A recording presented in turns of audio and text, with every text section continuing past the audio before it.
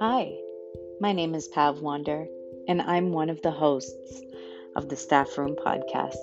It's been a very long time since we've done interludes, but we've decided to get back to them because, well, we love doing them.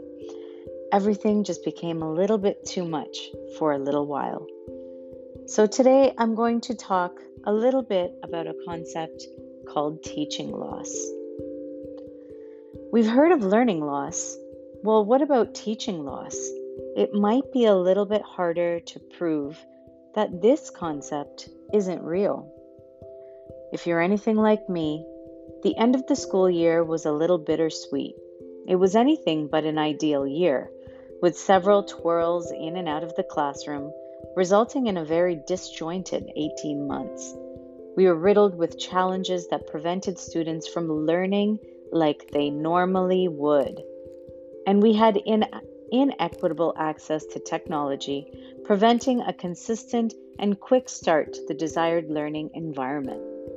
I remember a few months into the pandemic, I started hearing about this concept of learning loss, and I completely bought in.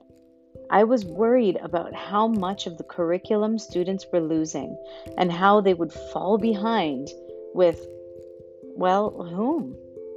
It was a scary concept that parents and educators began to ponder as the pandemic rolled on, past 6 months, past a year and a half.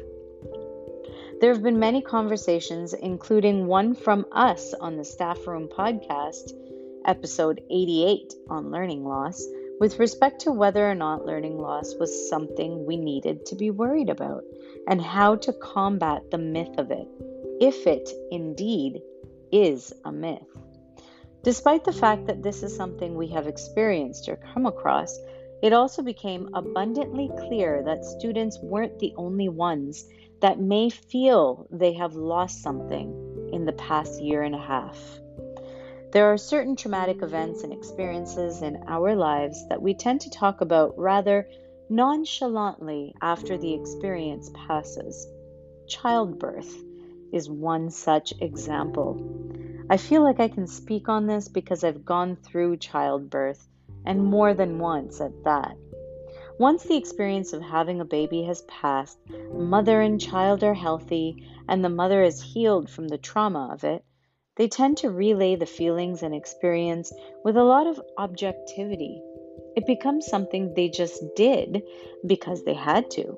And often, as a defense mechanism, the horrendous pain and utter discomfort gets removed from the storytelling. After all, the pain and discomfort wasn't the focus. It's about the baby. I don't want to compare the pandemic to the devastation or even elation attached to some very extreme and sometimes traumatic life experiences. But this past year and a half of teaching was something I'll likely continue to talk about with a lot of objectivity for the rest of my career. And just like with my birthing experiences, I'll probably leave out the really painful bits. I'll probably want to think about the positives from the experience when I relay those thoughts 20 or 30 years down the road. It wasn't that bad, might be something I say. Girl, yes it was. Why are you lying? We don't have to cover up our feelings of pain from this past year. Many of us have also experienced the trauma of losing loved ones while still being present for students that needed us to keep it together in our own perceptions. We can own these feelings and then also at the same time work through some of the reasons we haven't seen and felt our experiences with all perspectives. I'm not saying we need to change the lens that we see situations like this through, not at all. I'm saying we need to embrace all the perspectives, all the negatives, and all the positives that have come from this journey. This is a difficult thing to do, especially in terms of equity. It's not as easy to have a growth mindset when encountering a topic that has affected so many of us differently during this pandemic. Some of us had bigger challenges than others. Some of us had greater successes than others. Some of us are still struggling to get back to some level of productivity and achievement. When we first encountered the idea of learning loss, Che and I dove right in and tried to learn everything we could.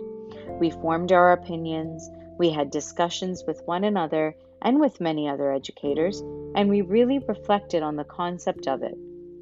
Learning loss is the notion that students have missed out on learning because of a prolonged absence from the classroom, from the learning environment. This can be a literal absence in that they haven't been going to class during a certain period of time, and so they have missed the schoolwork being done, or it can be a much less obvious absence. The many disruptions to the learning environment we have encountered in the last year and a half have resulted in an inability to maintain fluidity to learning, and thus have missed out on important content throughout the school year. This can also be the result of inability to optimize the virtual learning environment, inability to focus when we are learning virtually. Reading and hearing about this idea of learning loss then made me think of another affected group of people. Did teachers miss out on being able to have a fulfilling teaching experience? I've experienced teaching loss in the past when I was on maternity and parental leave with my 2 children. In Canada, parents have the opportunity to take 1 full year, actually it's 18 months now, to be with their children after they are born. I wouldn't give that time back for the world. It was a bonding experience with my 2 children that I am so grateful for. However, in that time that I was home caring for my children, I wasn't at work, and work continued. Education didn't stop for me because I was at home doing another very important job. And things changed while I was away. Policies, curriculum standards, protocols, schedules, buzzwords, pedagogies, they all kept going, and I wasn't there for any of it. I felt a great sense of loss during this time. For all the beautiful time that I got to spend with my growing boys, I wasn't able to dedicate myself to my career, my profession, my passion. I compare this experience to the past year and a half we have experienced during COVID. So much happened that prevented us from truly being able to enjoy or even be a part of the full learning experience. We were knocked off of our foundations. We were just barely managing to keep learning meaningfully, and many of us, even myself, described this past year as just trying to stay afloat. I didn't feel like I grew professionally the way I wanted.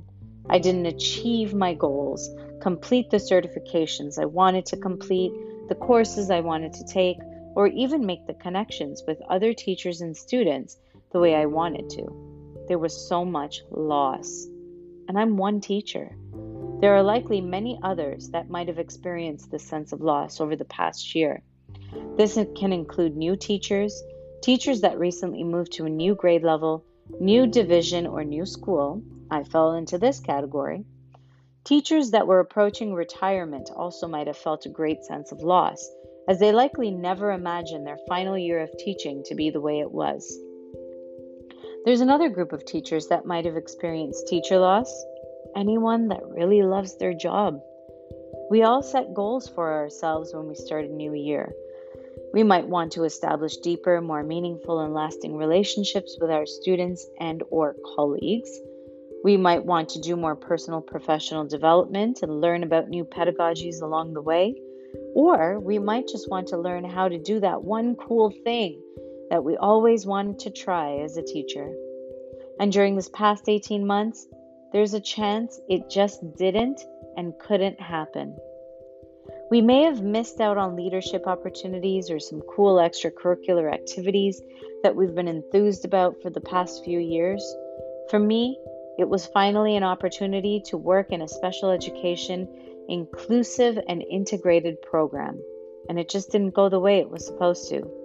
Perhaps there was a chance to try some new evolving content in your classroom that just couldn't get off the ground.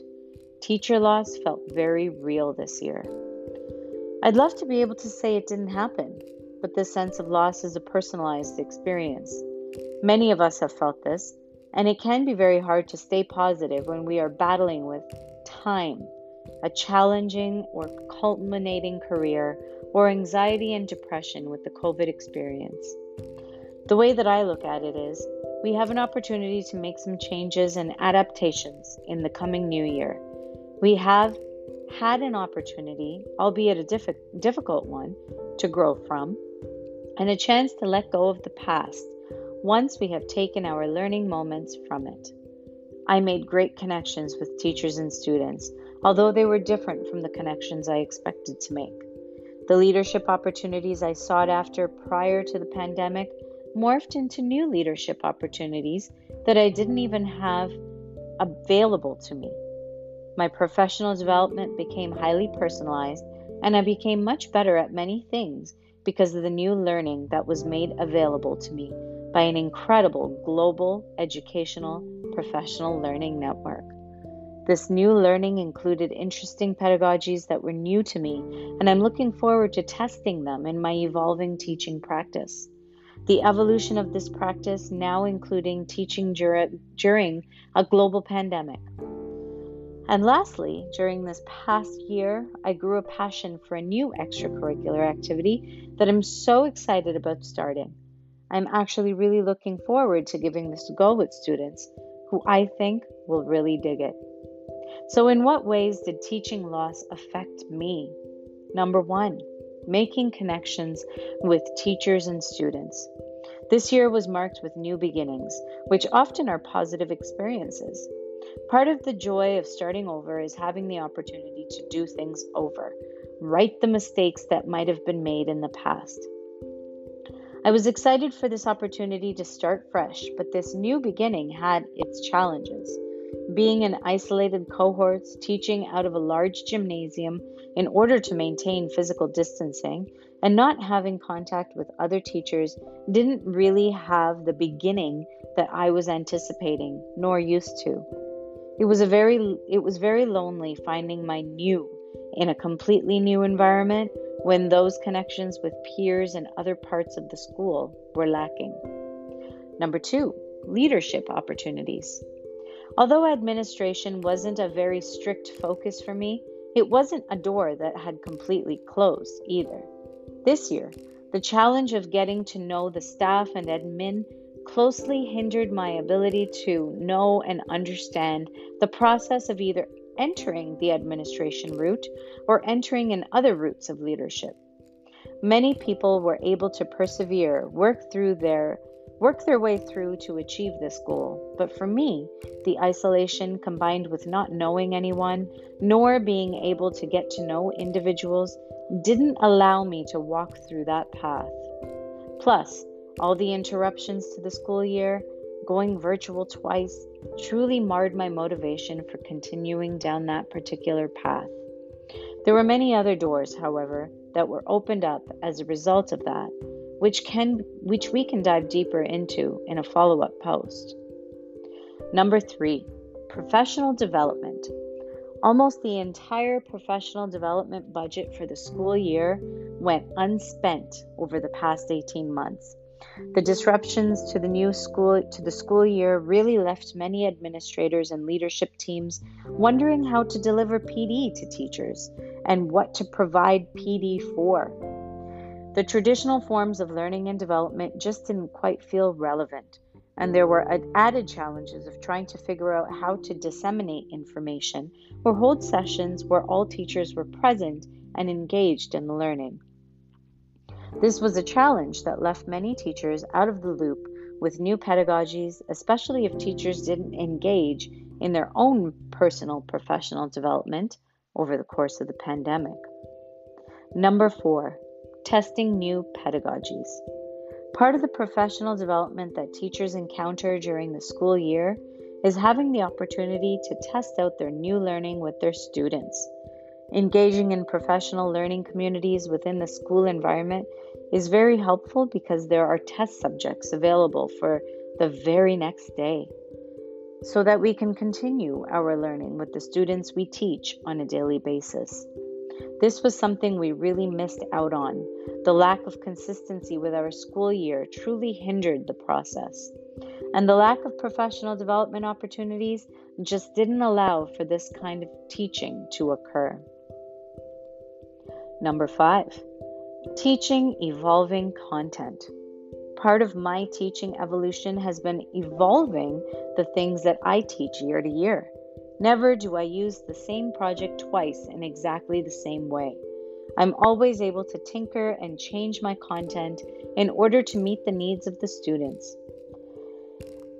In many ways, this just didn't happen this year. I couldn't deliver so much of the great content I have my students participate in every year, and the work that I was able to use was altered so much that it almost didn't have the same feel. The constant changes between face-to-face also created a real disconnect when certain projects were being worked on, and then suddenly we changed our learning environment and format. It was the kind of loss that I really lamented because it created a lack of connection between myself and the students throughout the year. They just didn't get a chance to dive deep into the content, and after a certain amount of time, they just stopped trying to. Number 6, extracurricular activities. Each year, I work on a few different extracurricular clubs and activities that I try to get students involved in as much as possible. One of these is a robotics, coding, and programming club, which also involves lots of student leadership. I also like to participate in student council, help out with some coaching, and work on some mentoring activities with students. All of these activities are not only fun for the students, opportunities that they would not otherwise have, but they also have lots of fun. For me, as we get to know students in a slightly different capacity during these times. It's also a great chance for students to become more proficient with their non-academic skills, their leadership qualities, entrepreneurial abilities, and their ability to be great mentors to one another and their younger peers. There are such important character-building activities that were just completely lacking, and we all felt the burn on that one. Students were striving for things to do outside of the classrooms, and teachers really wanted to be there for students as well. But the pandemic just didn't allow for that kind of thing to happen in fear of mixing cohorts, rightly so.